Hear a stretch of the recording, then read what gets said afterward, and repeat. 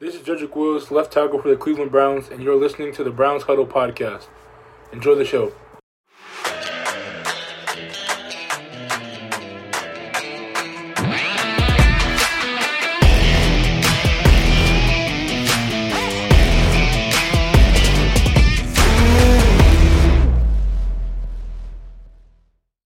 Go Browns, and welcome to the Browns Huddle Podcast. This is your host, Jason Hand, here coming to you live from Browns Huddle Studios.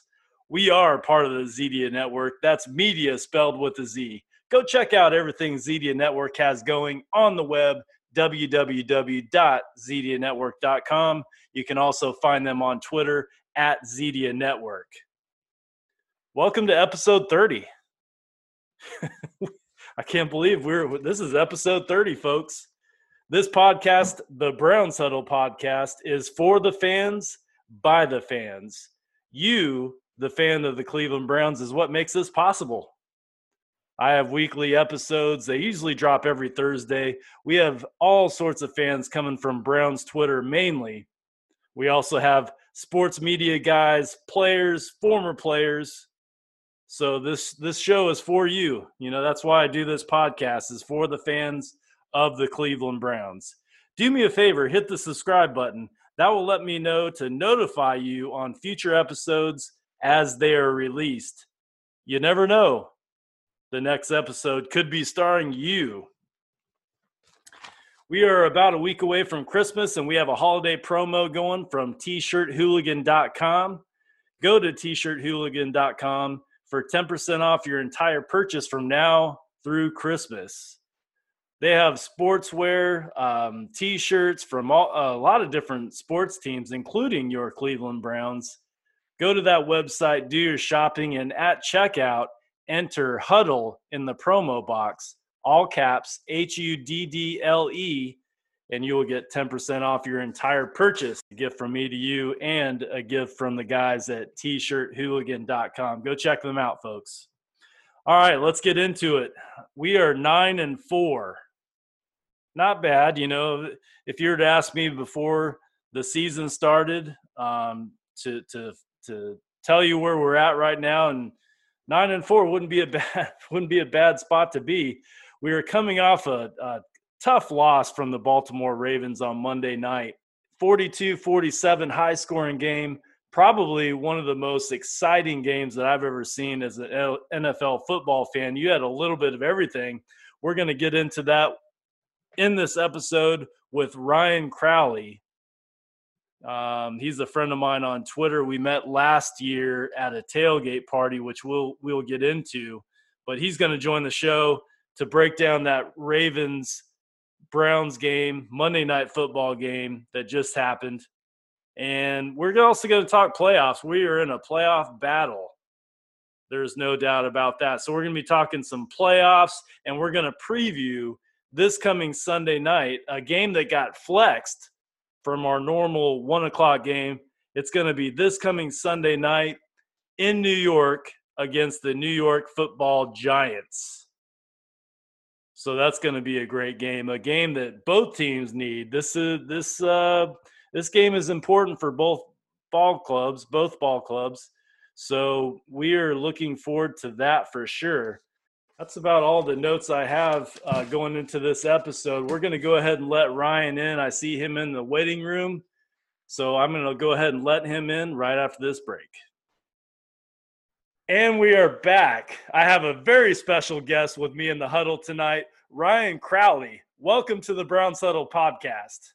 Thanks for having me. Good to see you, although it be virtual instead of tailgating. That's the way we're rolling nowadays, man. You know that. We talked a little bit about that before the episode. Everybody's kind of hunkered down right now, but that's okay. We'll get through it. Ryan, out of the Browns Twitter followers that I have, I've only met a handful of them, like in person. And you are one of the handful that I've met. We actually met last year before the Sunday Night Football game against the Rams. We met at Top Dog Tailgate. That was such a great time. But it's great to see you again, man. Nice to see you too. And that tailgate, that was my first time at Top Dog, and that sold me. That's where you'll find me when we're able to tailgate again. Okay, so that was your first time at Top Dog as well. It was. Okay, yeah. So it was great to meet you then. There's a lot of Browns Twitter folks at that tailgate party. I remember Slim Dog was there, Charles Shin, fighter guy, 24/24. He does all that amazing Browns artwork. Rod Bloom, his brother Jeff was there. I hadn't met them before either. Brandon Sooner Griff. You remember him, Brandon? He's the Oklahoma Sooner fan. Also Browns fan. He was there, and even the Rally Possum guy was there. That was the cherry on top. I was, that, and I met him at the end. I turned around, with my red Dixie cup in my hand. I see the Rally Possum guy. I'm like, yeah, I know you. Just a random introduction there, but I can't think of anybody else.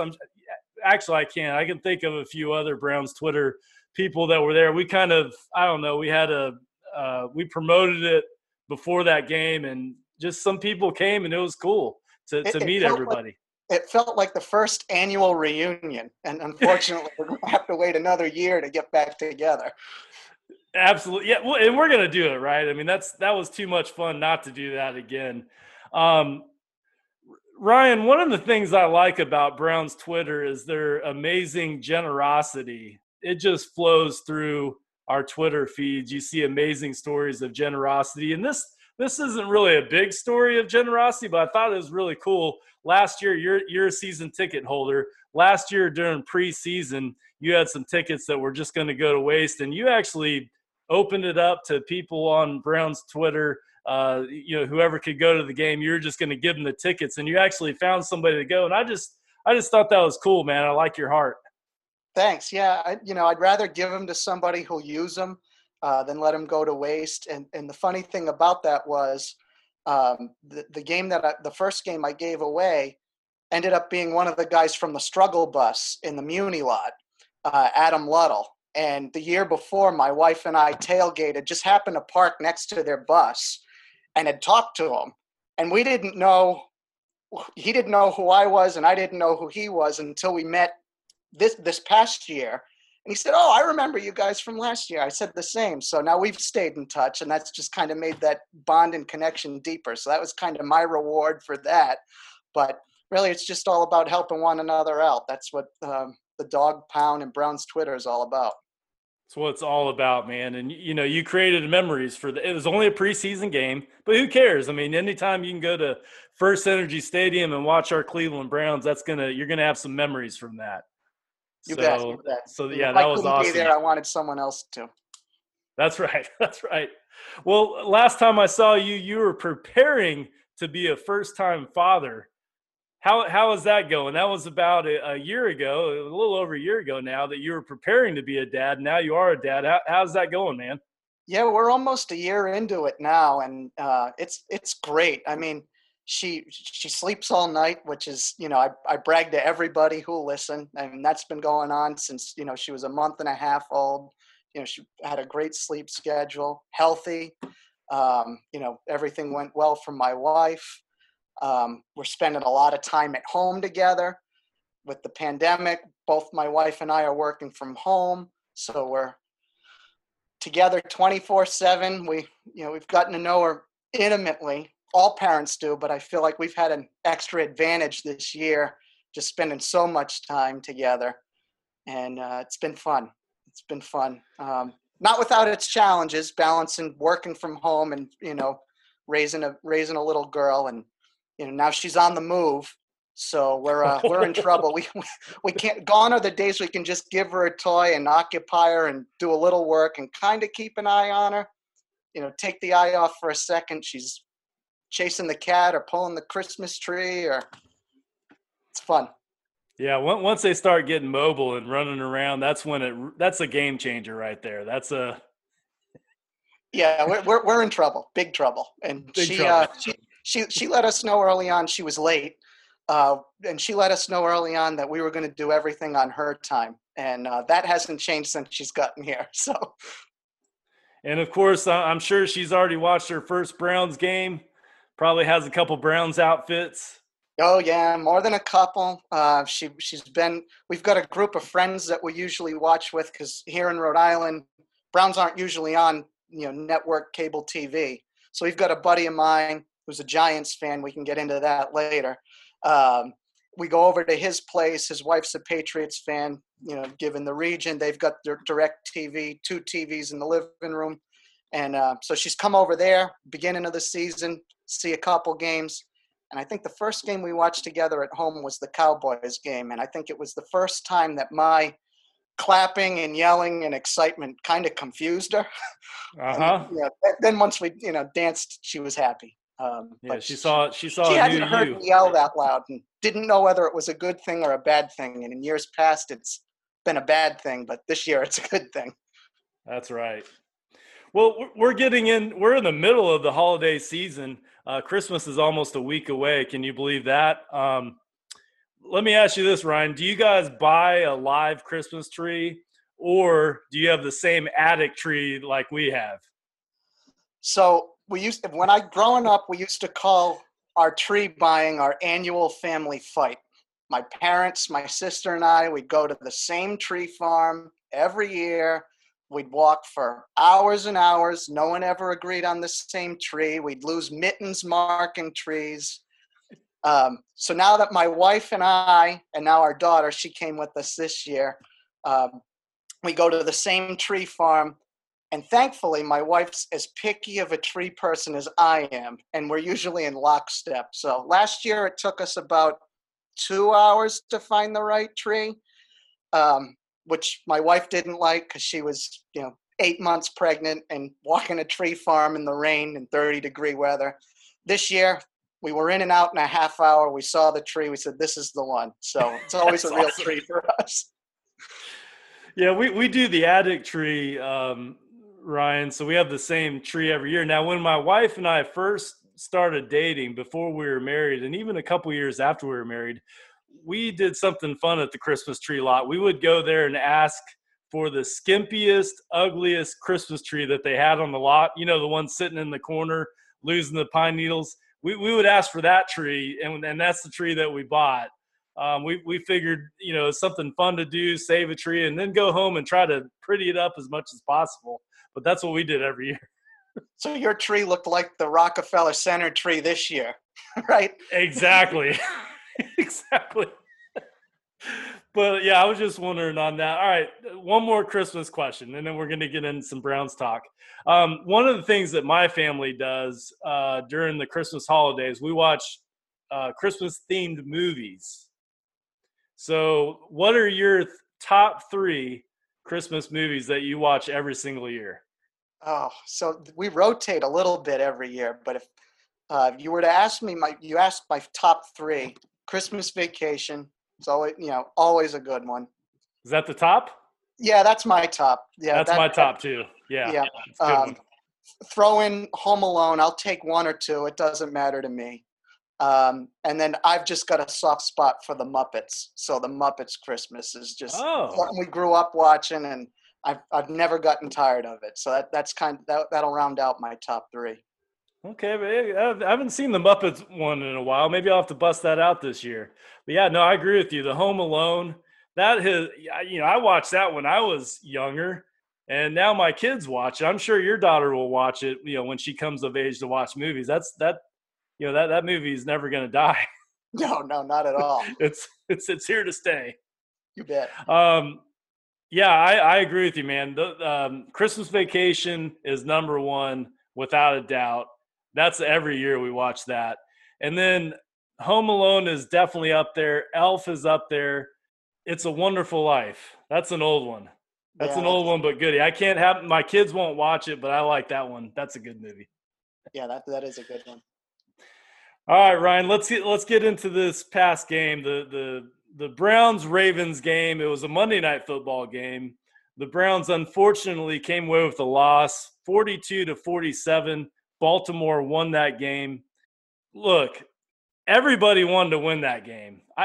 I wanted that game really, really bad. I had the taste of 10-3 just right there on the tip.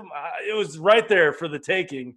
We didn't do it. We lost, but usually during a Browns loss, I come away kind of bummed out and in a bad mood, at least for a little while. But for whatever reason, after that game, I was fine with it. There was so many positives to take away from that football game. It was an exciting game.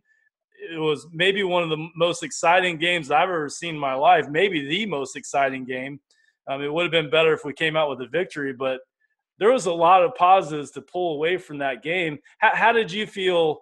I mean, I know we lost, but how did you feel coming away from that game when we lost last-second field goal by Justin Tucker?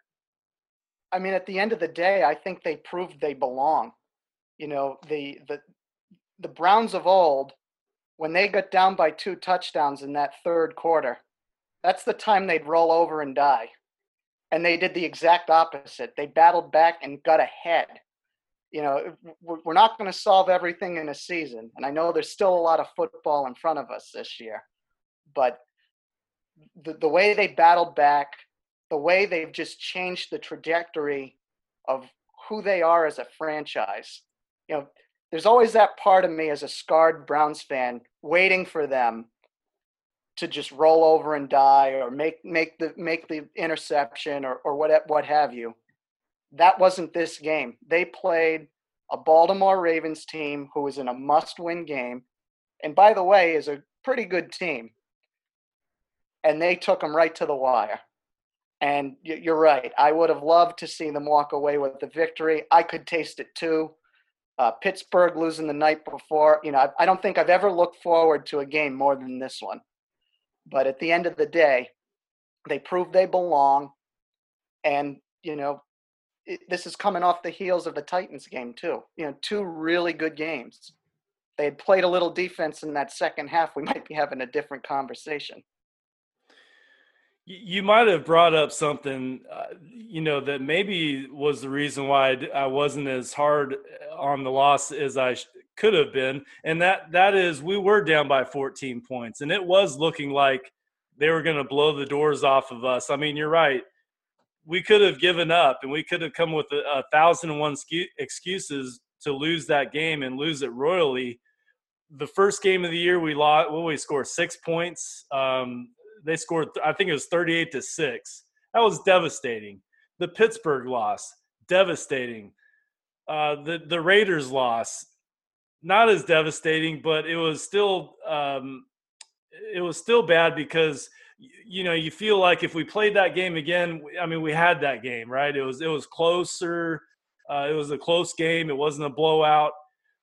This game, you know, like you said, we were down 14 points. It wasn't looking good. Baker came on strong. The whole team came on strong to even catch up to, you know, to the Ravens and make it competitive. And man, they almost came away with the victory. And you got to hats off to the Cleveland Browns for doing that. I mean, it could have been a tough loss like it was in week 1. You bet. And, you know, they made that big stop in the third quarter. I think it was like 4.5 minutes left. That was their big defensive stop in the third quarter. And then they come out and they have the punt and Baker throws the pick. And it's at that moment that I thought, okay, now we're going to know what you're made of. Here's some adversity.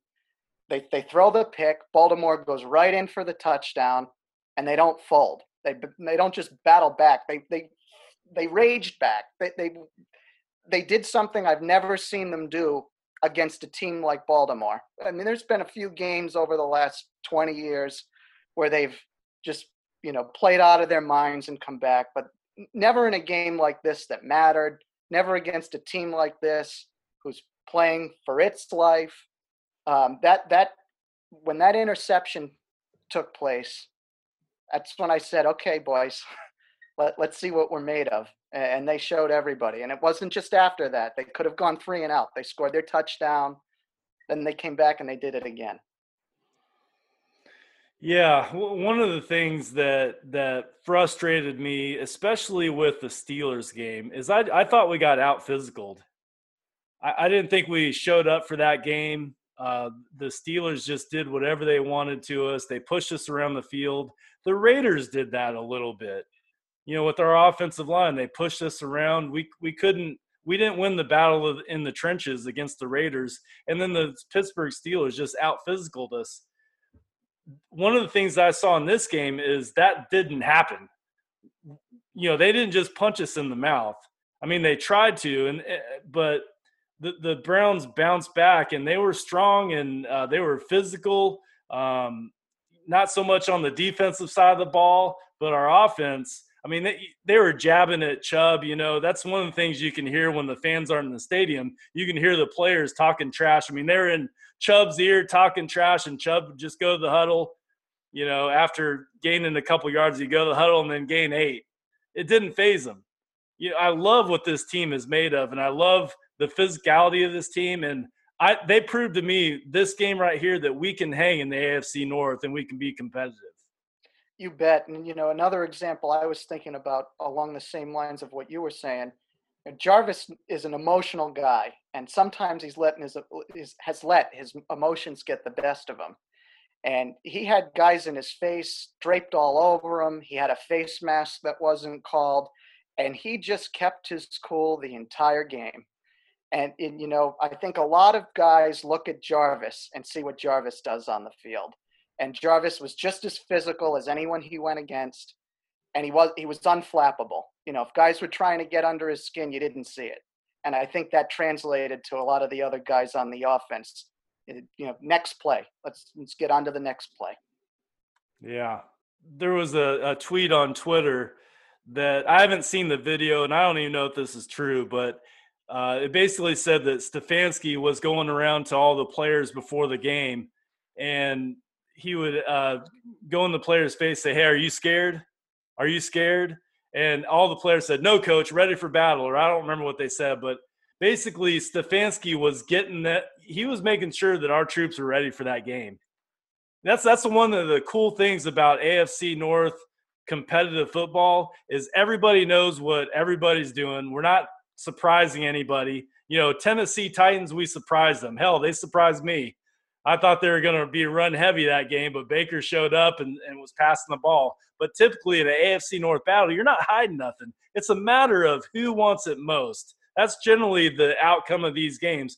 Who wants it most? And the Ravens may have came away with the victory, but that, hey, I think they both won that game equally. The Ravens just happened to have had the ball last. That was the whole thing of the game right there. Yeah, and the focus that Stefanski has gotten this team. I mean, they're so focused every week, and I had heard the same thing about him walking around the sideline talking to his guys. What better way to get your guys fired up and focused at the same time than doing that? And maybe it's just me, but Stefanski doesn't strike me as the kind of guy who would get in your face and do that. So I think that probably resonated with his players. Like, all right, coach is here, and he wants me to battle for him. It served him well all season. So I think for them to hear that, they want to fight for this guy. And then just, getting back to them keeping their composure, the level of calm Stefanski brings after all of the, nonsense and penalties that happened last year, I think that just further speaks to the focus that he brings to the group. You see a lot of the players talking about 1-0, they're only worried about the week. They've played that way this year, and they definitely, they didn't win, but they played that way Monday night.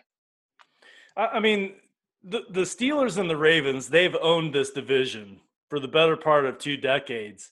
Do you think that is in the psyche of the Browns? I mean, I know us as fans, we feel it, that, although we hope that the Browns are going to go be competitive in this games, and I'm talking about not this current team that we're talking about tonight, but past matchups against the Steelers and Ravens, the Browns would go in those games and they would get pushed around and out physicaled. Do you think that is in the psyche of the players, and Stefanski knew that and he was just addressing that and making sure that wasn't an issue going into this game?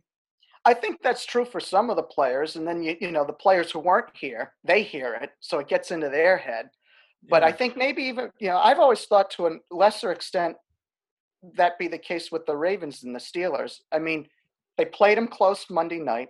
They blew them out week 4 or week 3 of last year. So it's not like we haven't beat these guys. They beat them the first year of Baker's career. So the last 2 seasons we've split with them. We keep hearing, until they beat the Ravens and Steelers, the Ravens and Steelers. Well, they've beaten the Ravens, and the games that they haven't beat them, be the first week, be the exception. They've played close. That last game in Baker's rookie year that got flexed into 425, and Jim Nantz and Tony Romo had the call, and there was the fumble that Peppers recovered that wasn't. And that was a close game. This game Monday night was a close game. They've won 2 other games. I think they've proven to themselves they can play with the Ravens. Until they beat Big Ben, I think that's going to rattle in their heads a little bit. And, as much as it kills me to say it, he's owned us. So they've got to get that monkey off their back sooner or later. I think they're looking forward to that week 17. I mean, obviously they're thinking about week 15 and 16, but week 17, I think they're definitely looking forward to that game here in Cleveland. Absolutely. And there'd be no better way to end the season. And then if we're fortunate enough to get in the playoffs, you enter with momentum that you've never had before. You beat Big Ben and the Steelers the last week of the season. Couldn't start the playoffs better than by entering that way. Let's talk about the passing game. What did you think about our 2 quarterbacks, Baker Mayfield and Jarvis Landry?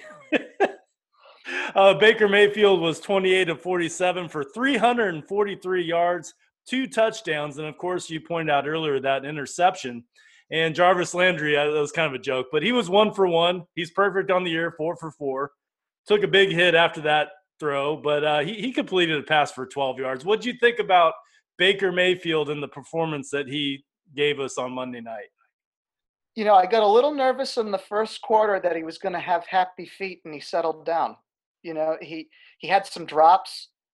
Higgins fumbled twice, and I love Hollywood Higgins. There were some things that happened in that first quarter that really could have swayed the game or pressed Baker to try to do a little too much, and he trusted his guys. He went back to them throughout the game. He settled down into the pocket. They had great play-action play calls. They used the tight ends great that whole first quarter, whether it was Njoku or Bryant. Baker, I think the last 2 games have been Baker's 2 best games as a pro, and they've come back to back. He had an incredible first half against Tennessee. They played more conservative in the second half. And this week could have been, if we were the old Browns, a week that it got away from us. And it was the exact opposite. Chucking it downfield to Peoples-Jones. Finding Hunt when nothing else was available. Baker just continues to prove that the noise doesn't bother him. He goes this year. He's been going about his work. He's gotten better as the year's gone on. I mean, there were a couple ugly games earlier in the year, and I think the fact that he has gotten better is why we've maybe gotten away from the run game a little bit, or it's more balanced. I don't know if getting away is the right way to phrase it, but if Baker can keep playing like this, it's going to open things up for the run game. And, I'm excited to see what's ahead. I think we're seeing Baker Mayfield that's comfortable in the Stefanski offense. I forget what analyst put it on Twitter, but he put some plays that Baker ran week 1 against the Ravens. Same plays that we've been seeing the past couple weeks with the rollouts, the passes, to the sidelines, the bootlegs. And week 1 to this past couple weeks with Tennessee and against the Ravens, night and day. The first part of the season, he wasn't trusting himself to make those throws. He wasn't trusting his eyes in the pocket. He had the happy feet. You could tell he just was not comfortable. That's not the Baker that we're seeing right now. I'm seeing a guy that's comfortable in the offense.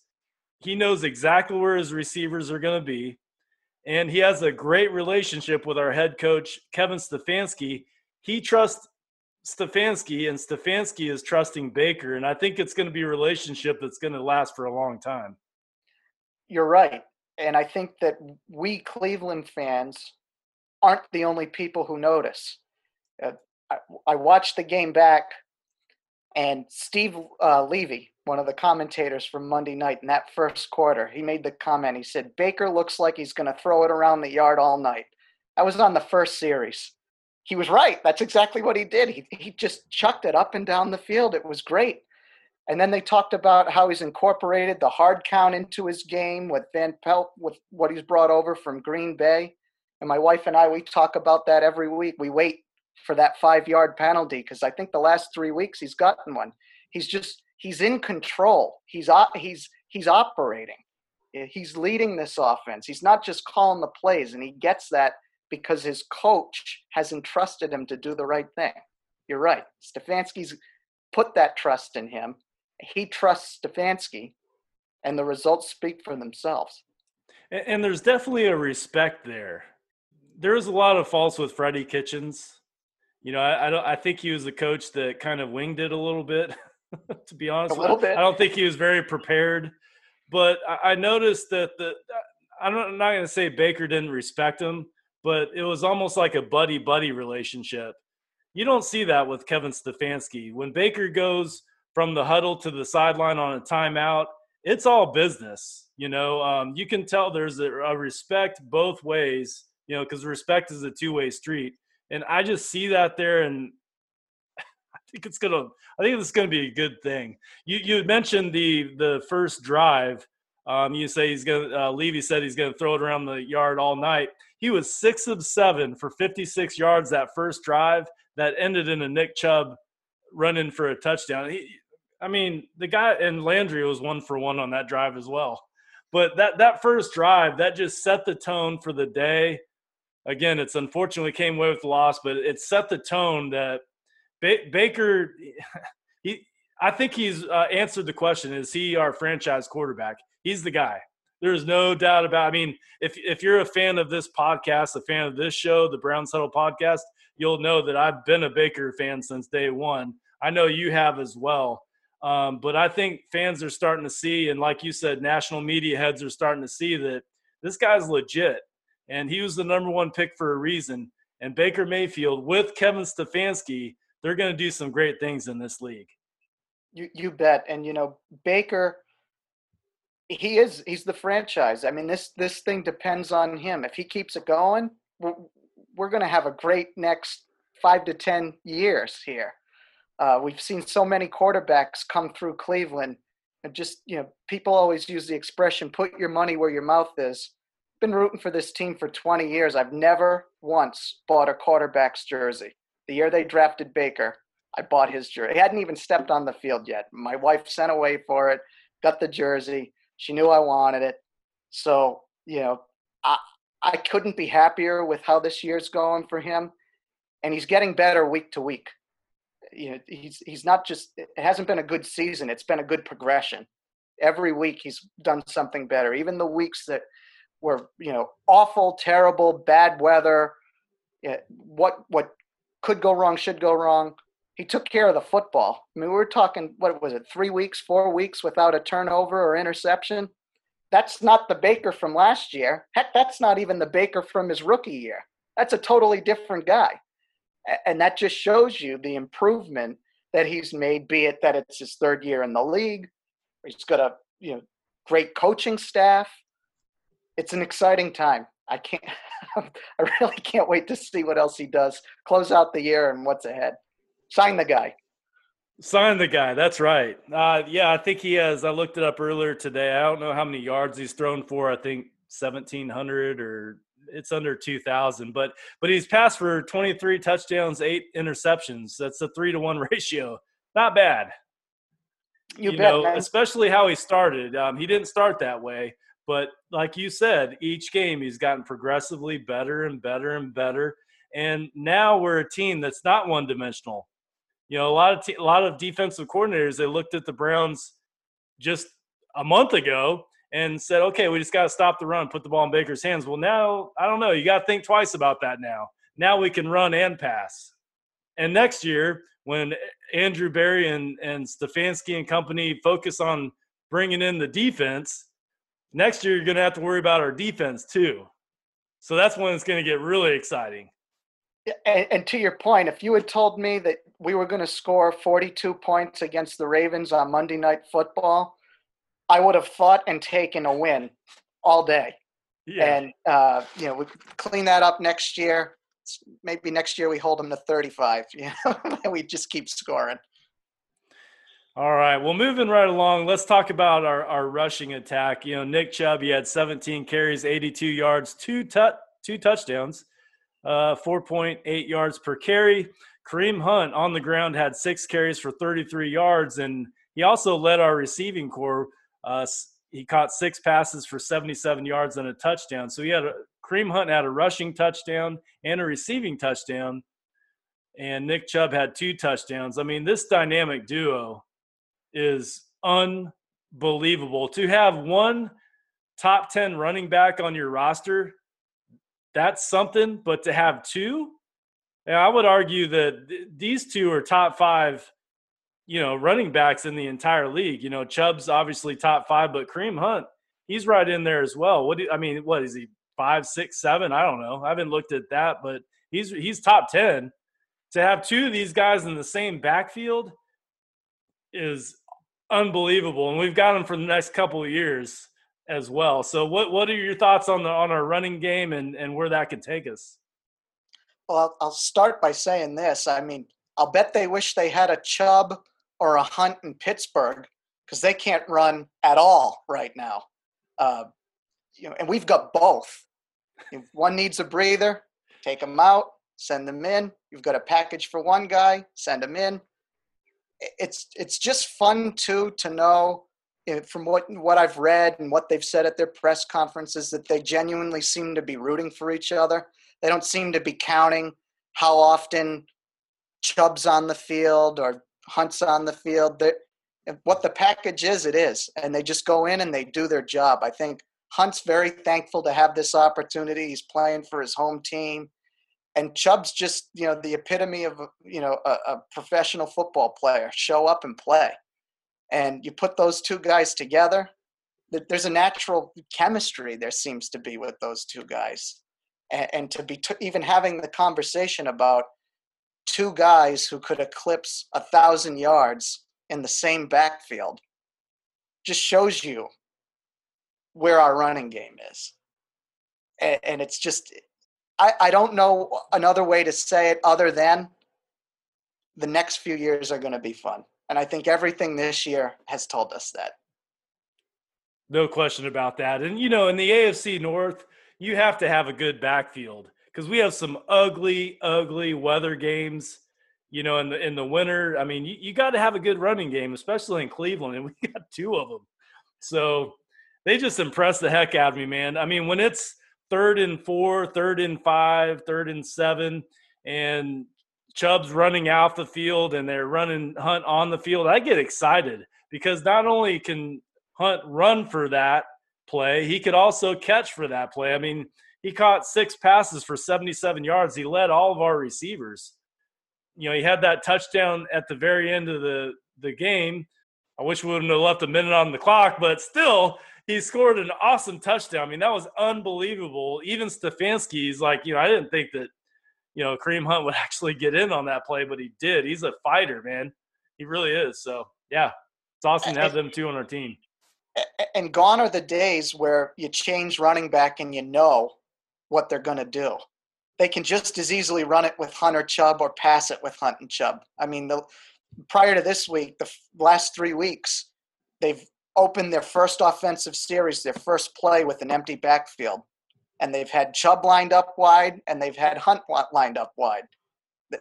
And so the defense can't really grasp what the plan is, because both guys can do it. This isn't the Crowell's going to come in and run for 3 or 4, and then we're going to send Duke in and hope to throw him a nice screen that he can go and get 5. Those days are gone. We've got Chubb and Hunt, and the defense isn't sure whether they're going to be into run or pass, no matter the formation. I mean, it's a nightmare preparing for this team if you're a defensive coordinator. And absolutely, and then forget that. It's a nightmare playing against this team as a defense. Can you imagine, being a linebacker or a strong safety and every single play that Chubb or Hunt is going to be in your face with the football just wanting to run right through you. I wouldn't want to be that guy. Me neither. No thanks. No thanks. All right, moving on. Receivers. We got a lot of young receivers on this team. They're finding ways of getting open. Baker's spreading the ball around. They're making big plays. Donovan Peoples-Jones is really coming around. I mean, this is a guy that wasn't on the – right? He wasn't on the active roster starting the year, and now he's in our game script. Like, he's making plays for our football team, and a lot of that has to do with the injury of OBJ.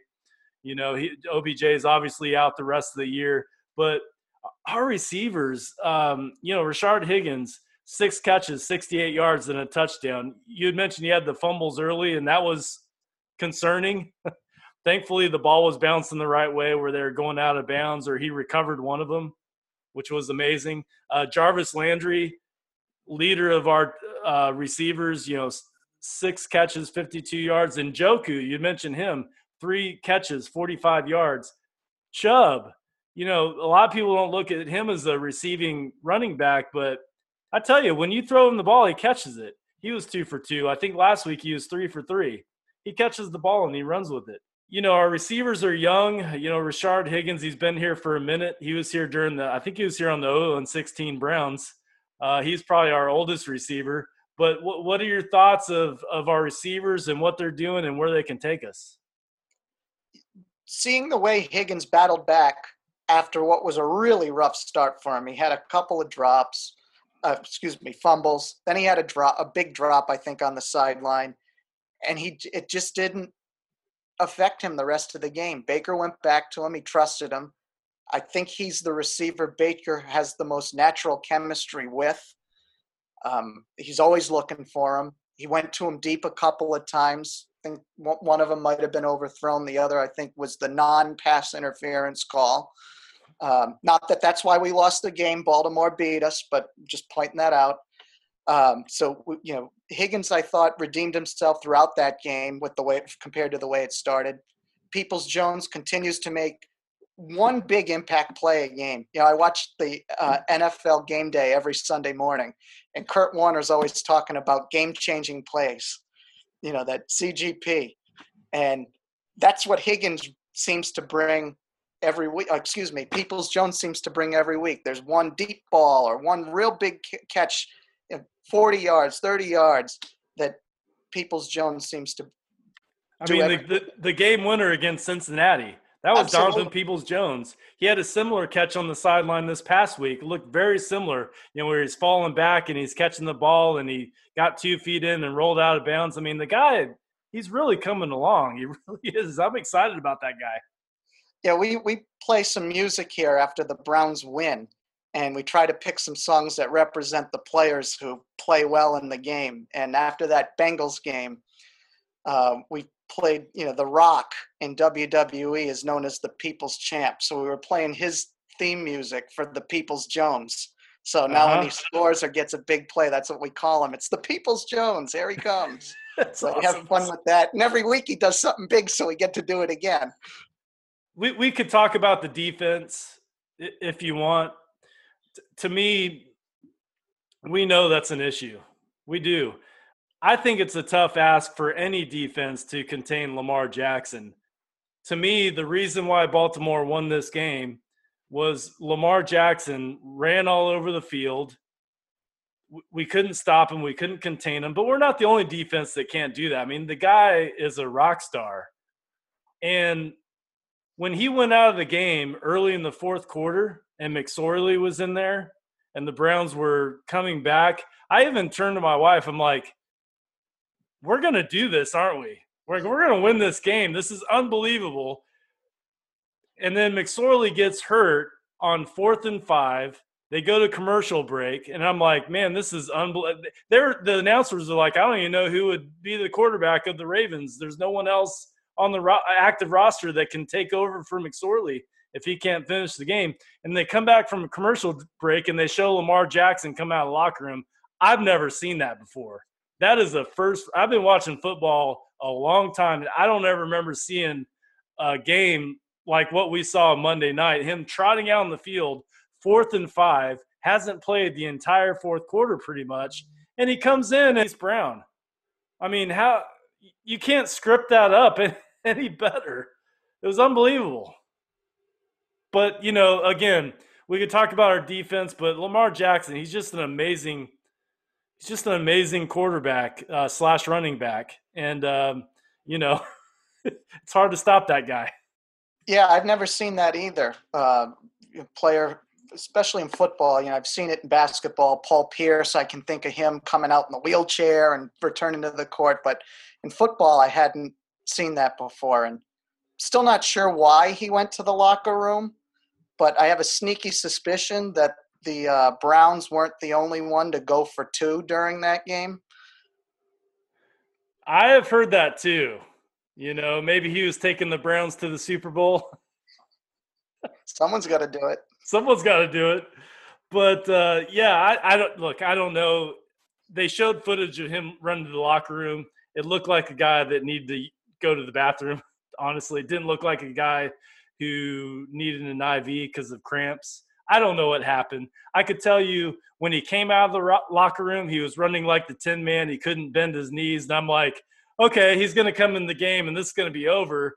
As soon as the ball's hiked, he's running around like nothing ever happened. It was amazing. I mean, he made a great play. Kudos to him. I mean, you couldn't have scripted better. I'm sorry that it happened against us, but it did. But again, coming away from this game, I took a lot more positives than I did just having one loss that we could afford. I mean, it's going to get critical here in these last 3 games, but this game, we were competitive. We didn't let them punch us in the mouth. We fought back.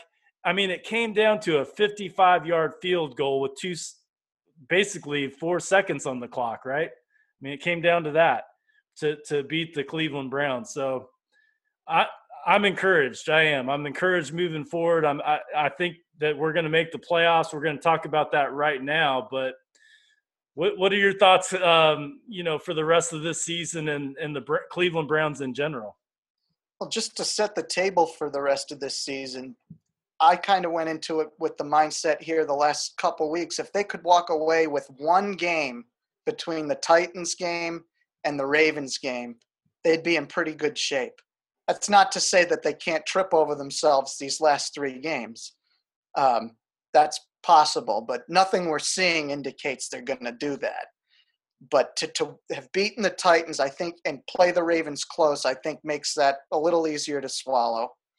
And then you've got the Giants this week, who it sounds like it's up in the air whether or not Danny Dimes is going to play on Sunday night. Sounds like it might be Colt McCoy, our old friend who won the first Browns game I attended at First Energy Stadium against the Patriots. So I have a great affinity for him, just not on Sunday if he plays. The Jets game, I really hate to give credit to a winless team, but we've been that winless team, beating the Chargers at the end of the year. And there have been a couple of games the Jets have been close. The Raiders game is one that comes to mind, where I really would have liked to see them get the monkey off their back. But on the other hand, they suck. They do. They're really bad. They're just not a good football team. I mean, the Browns winless year, we played some close games that year. And, of course, this is me being the Browns apologist here. It's my team, so we weren't as bad as our record says. But, man, the Jets are just awful. And if we lose to the Jets, we don't deserve anything. That's go home and think about next year. We aren't losing to the Jets. Yeah, I don't even think we're going to lose to the Giants, but we'll get into that in just a minute. Let's talk a little bit about the playoffs. The current playoff standings are so 1 through 4 is Chiefs have the number 1 spot at 12-1, Steelers number 2 spot, then the Bills, then the Titans. Those are your 4 division current leaders. Then you have number 5. The Browns still held on to the number 5 spot even with the loss. at 9-4. Colts at 9-4. Now they're in a big battle with the Titans for that AFC South division title. They're both 9-4, but the Titans have the tiebreaker, so they're currently in the lead. And then the Dolphins are sitting at number 7. In the hunt, we have the Ravens at 8-5, the Raiders at 7-6, and the Patriots. We'll still talk about them, even though I don't think they have a shot of getting into the playoffs. I mean, the best thing to do is 9-7. 10-6 might not even get you in. So 9-7 is not getting you in the playoffs this year on the AFC side. My gut tells me the Ravens, they have an easy schedule.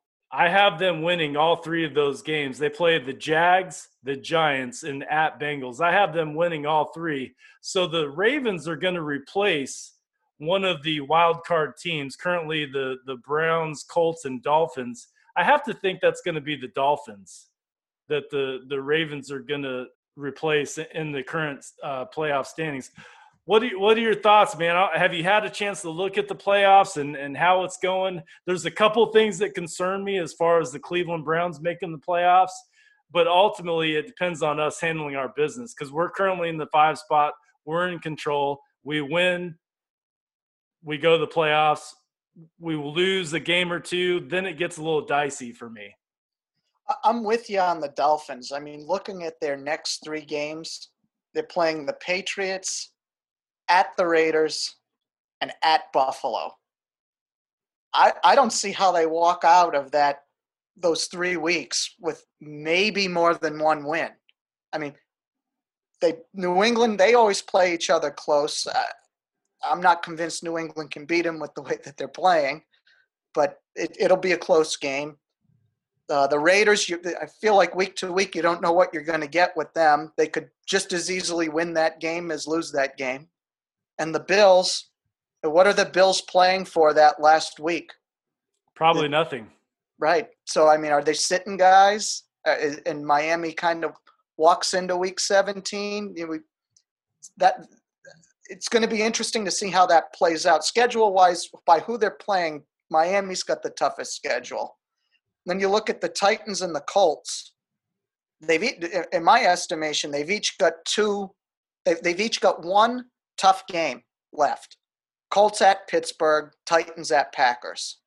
That Packers game's probably going to be important for Green Bay. They're probably still going to be going for that number 1 seed, so New Orleans doesn't take it back.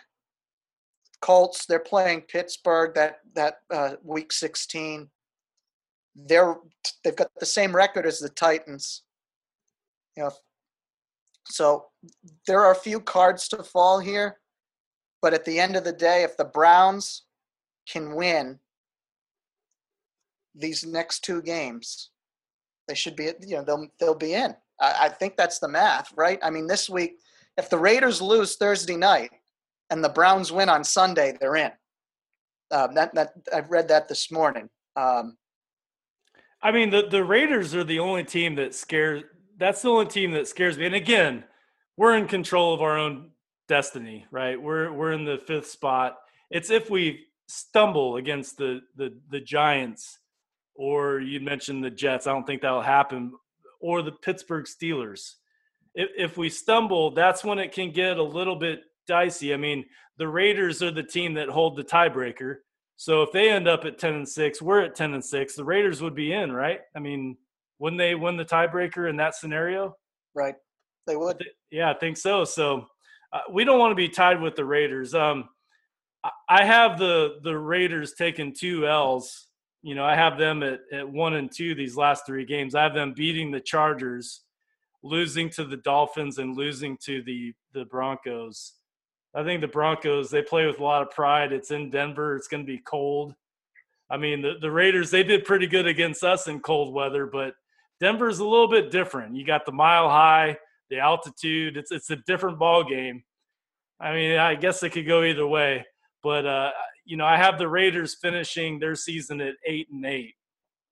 I am curious about the Titans and Colts race. I have the Colts winning their last 3 games.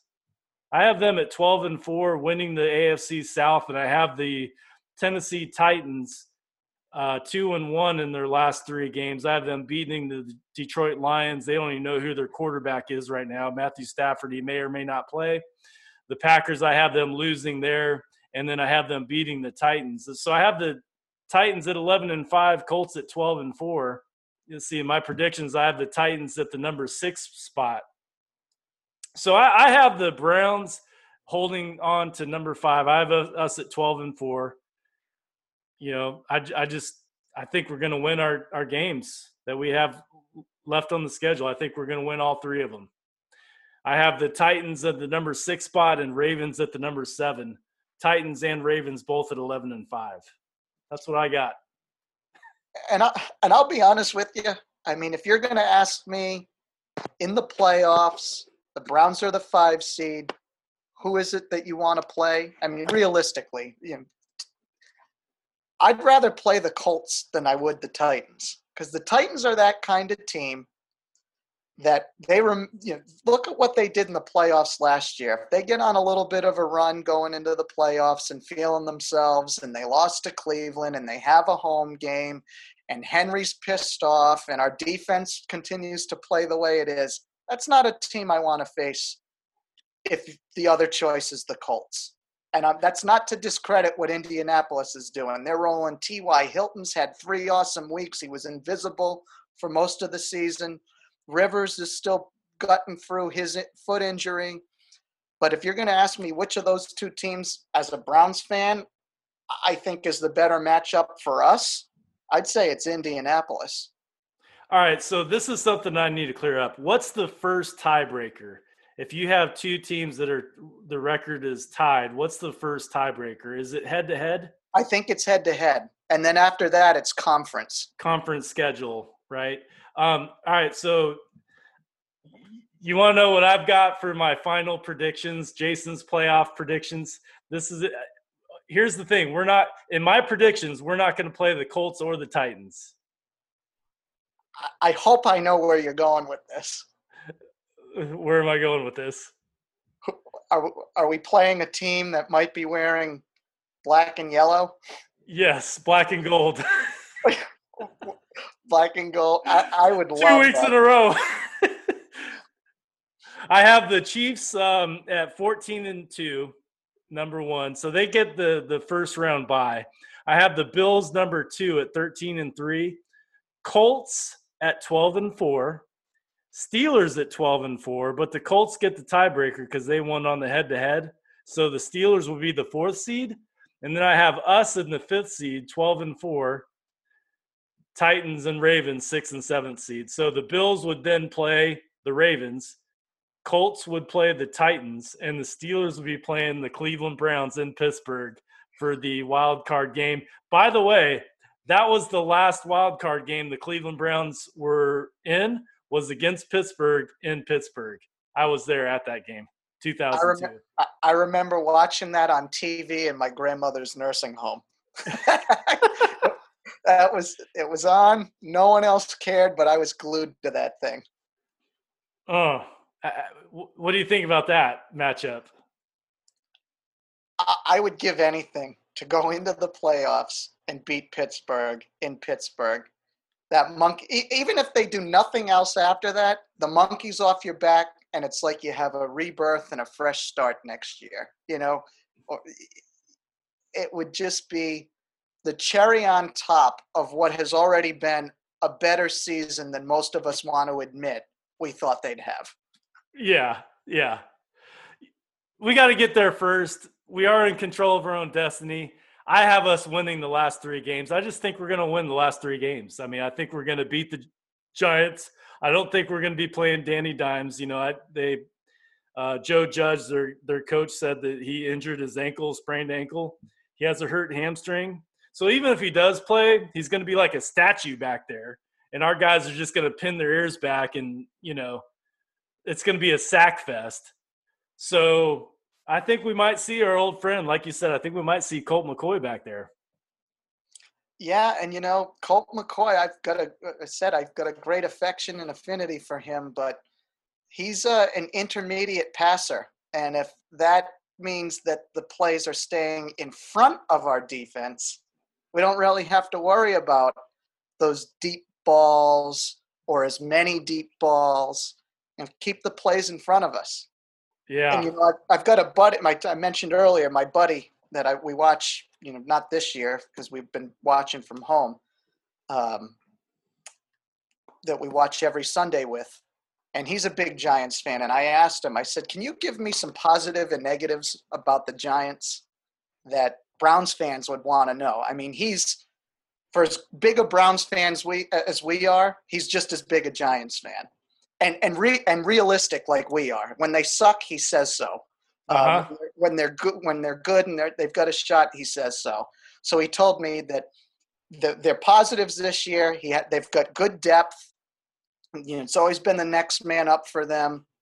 He says this year they've got great coaching. They finally have a coaching staff that the players seem to respect. That's been an issue the last couple years. I've watched almost as many Giants games with him as he's watched Browns games with me, so I've seen it. And they were able to build up some good free agent signings this year with Bradbury, big signing for them. Martinez is a tackle machine at linebacker, so it's going to be interesting. They have a solid defense, right? Yeah. It's going to be interesting to see how he matches up with our tight ends.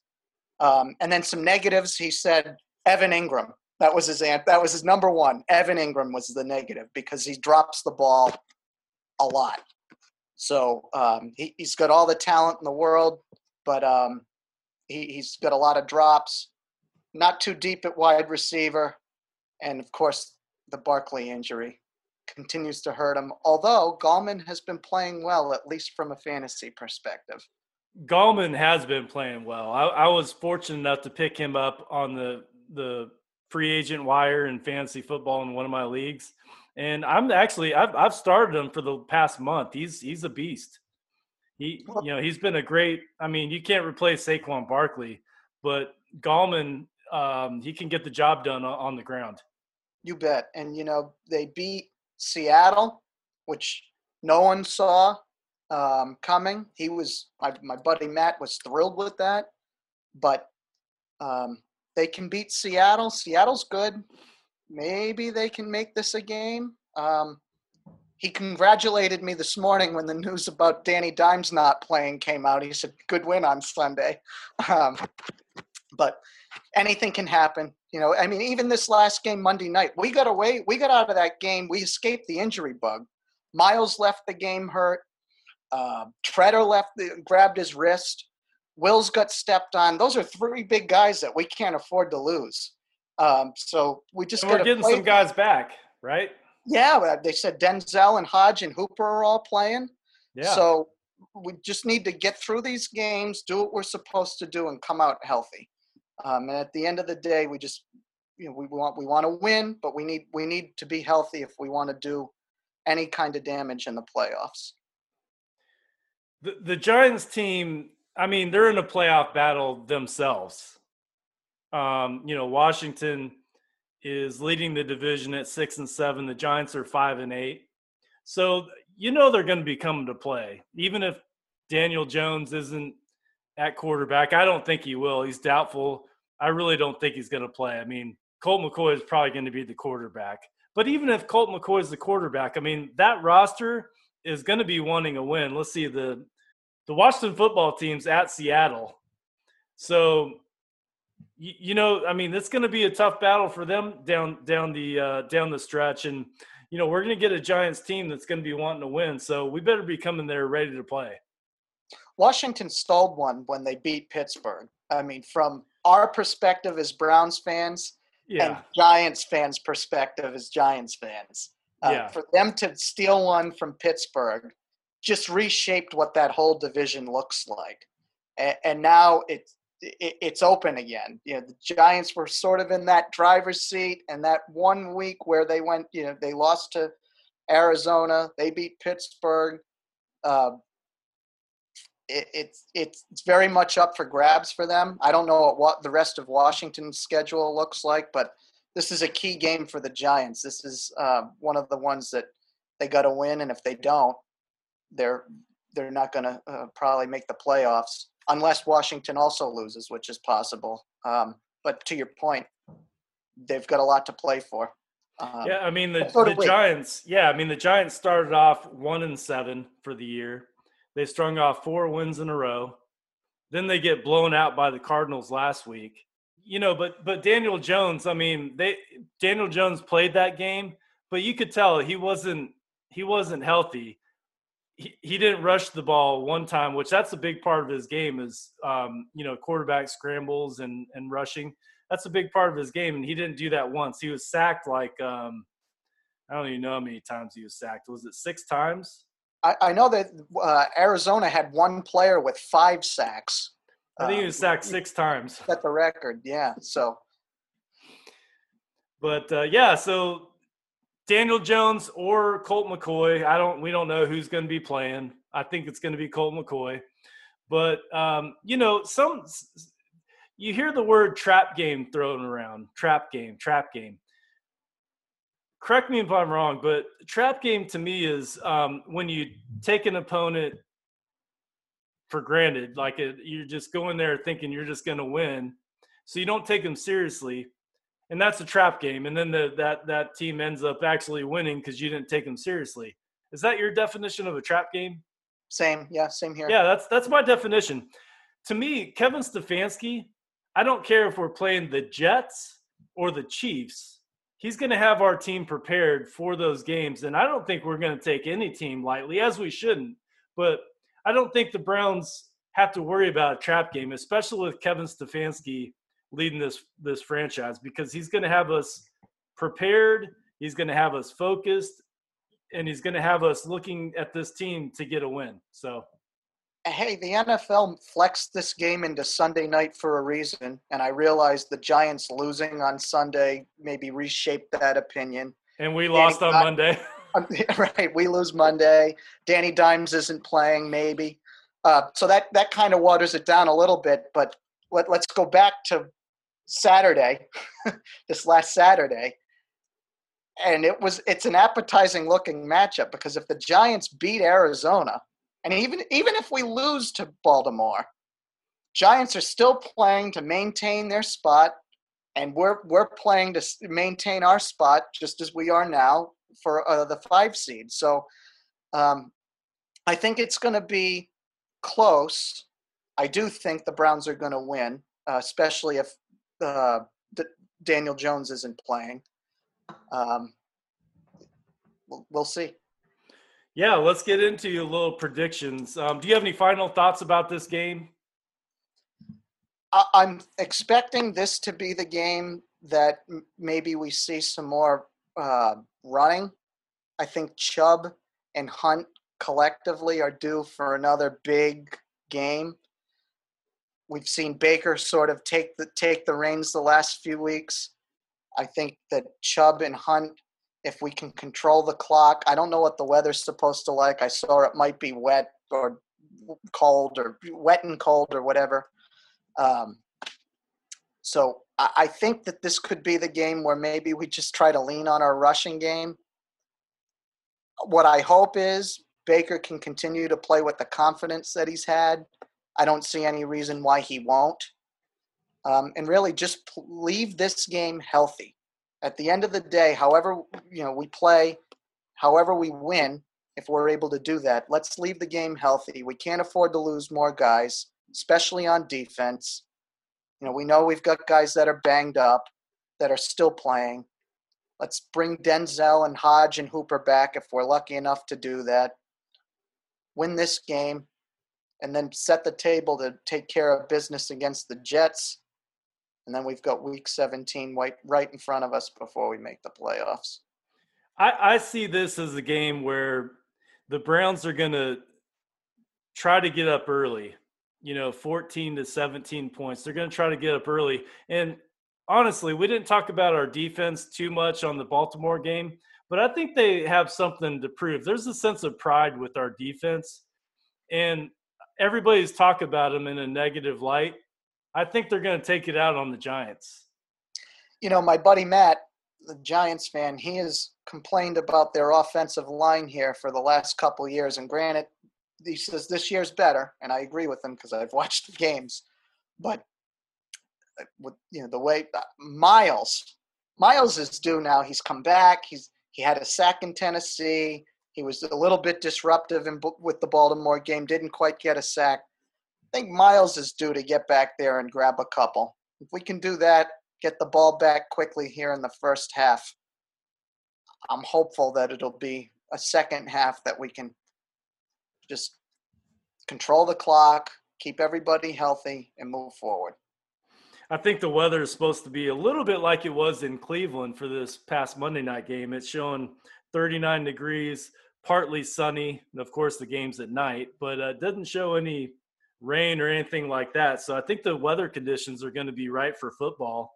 As Good. far as the game itself, let me look at the spread here. I think the Browns have okay, so the Browns are favored by 5, and they have an over-under of 45.5. What are do you have a prediction for the final score for the Browns game?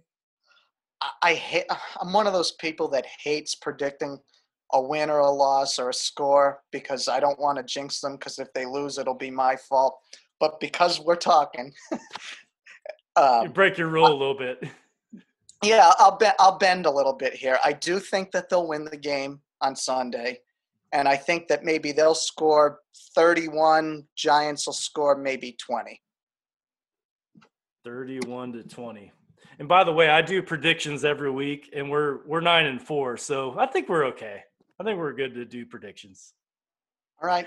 Hey, I'll blame you then if I'm wrong. Yeah, just blame me. That's fine. I'll be the scapegoat. I have a similar score. I wrote it down before you predicted yours. I have 38-17 Browns. I think the Browns are going to get up early, 14 points, 17 points. I think they're going to do that fairly quickly, and then it's just going to be downhill from there. And I think it's going to force the Giants to pass the ball, which, Colt McCoy, he's a good quarterback, but he's a backup for a reason. He's going to make some mistakes.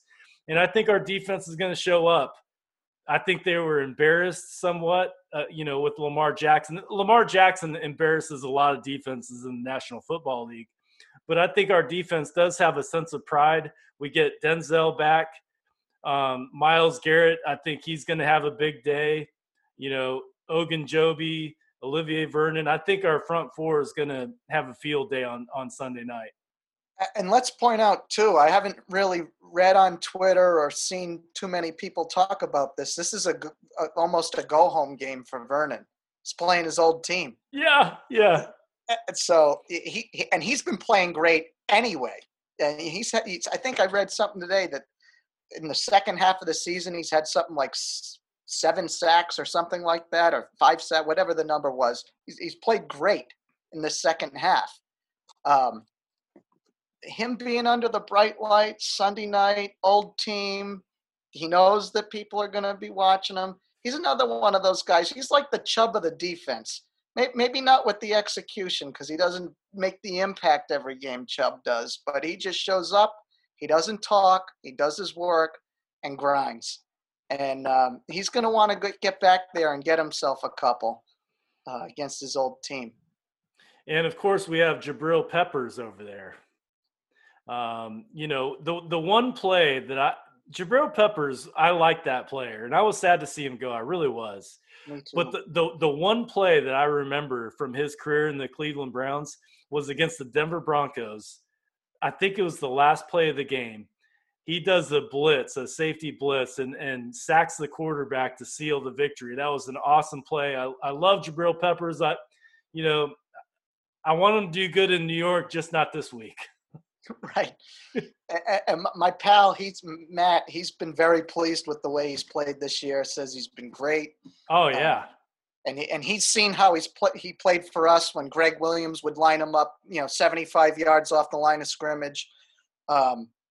So he's being used the way he should be by the Giants. And I'm very happy for him. I hope he has all the success in the world.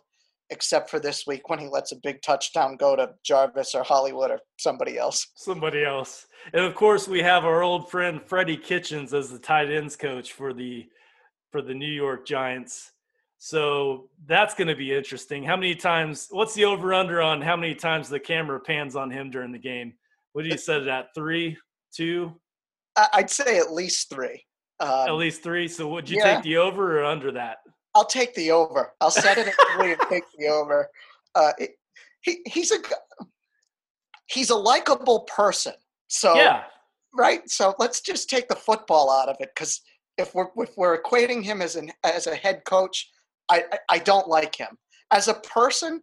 I ran into him in a hotel here in Rhode Island. The visiting teams, when they go to the Patriots and play here in New England, they stay at a hotel downtown.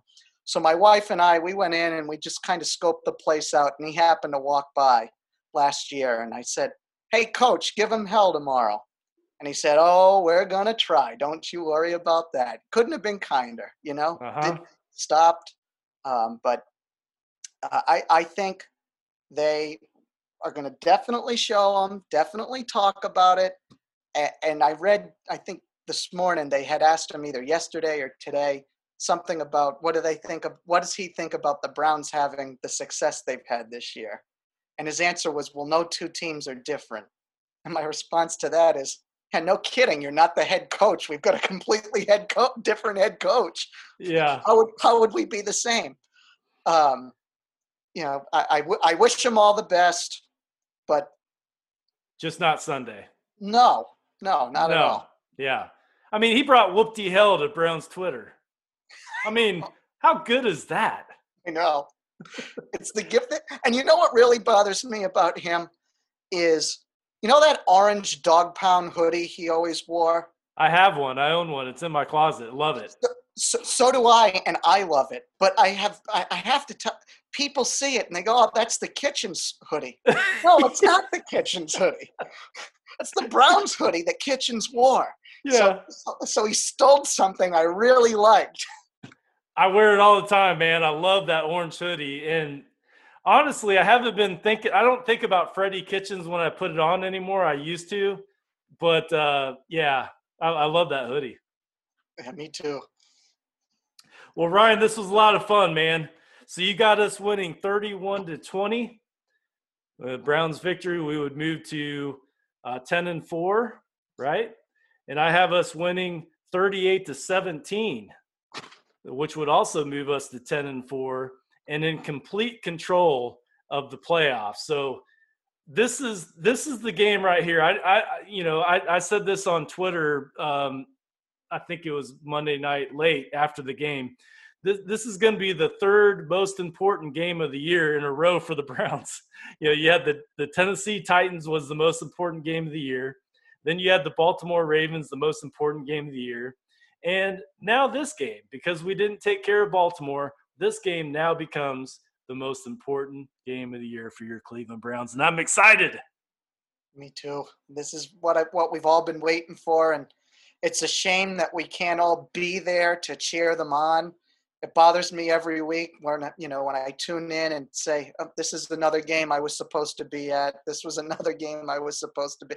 This weekend, my buddy and his wife and my wife and I, we were all supposed to go down. The four of us, we were going to split the colors, orange and brown on one side and the Giants blue on the other side. And we're not going. We can't watch it together. But you can bet that we'll be checking in with one another and enjoying our teams in prime time.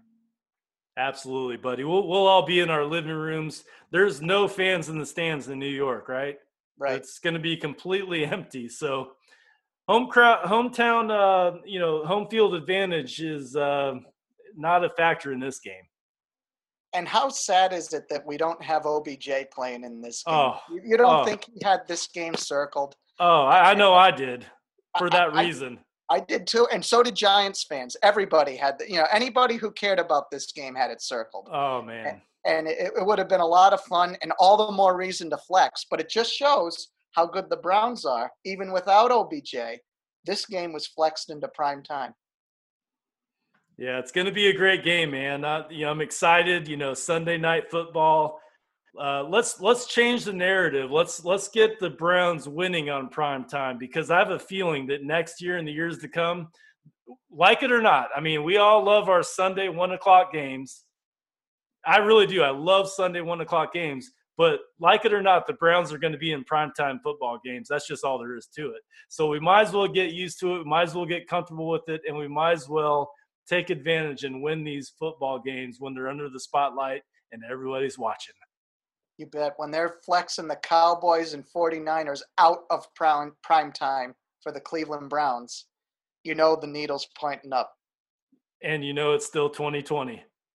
Right, exactly. Well, Ryan, this was a lot of fun, man. This is the part of our show where I like to give the guest a chance to give themselves a plug. You know, where can listeners find you on social media? So I tweet, not as often as other members of Browns Twitter, but it's at RyanJ_Crowley on Twitter. I try to keep it mostly Browns, but a few professional tweets sneak in there and some other random thoughts that float through my head. I stay away from politics because that'll get you in trouble. I gets you in trouble, and I read enough of that from other people. So it's football, cats, family, and fun. There you go. Well, Ryan, this was a lot of fun, man. I can't wait because we're going to do this, right? We're going to get together at another Cleveland Browns home football game. Hopefully next year, if not the year after that. But definitely we're going to have to get together at Top Dog Tailgate once again with you and other Browns Twitter fans. But this was a pleasure, man. I really enjoyed you having, you coming on the show. And let's do it again soon. You bet. Can't wait. Well, I like to end all my podcasts with the Go Browns. So 1, 2, 3, Go Browns!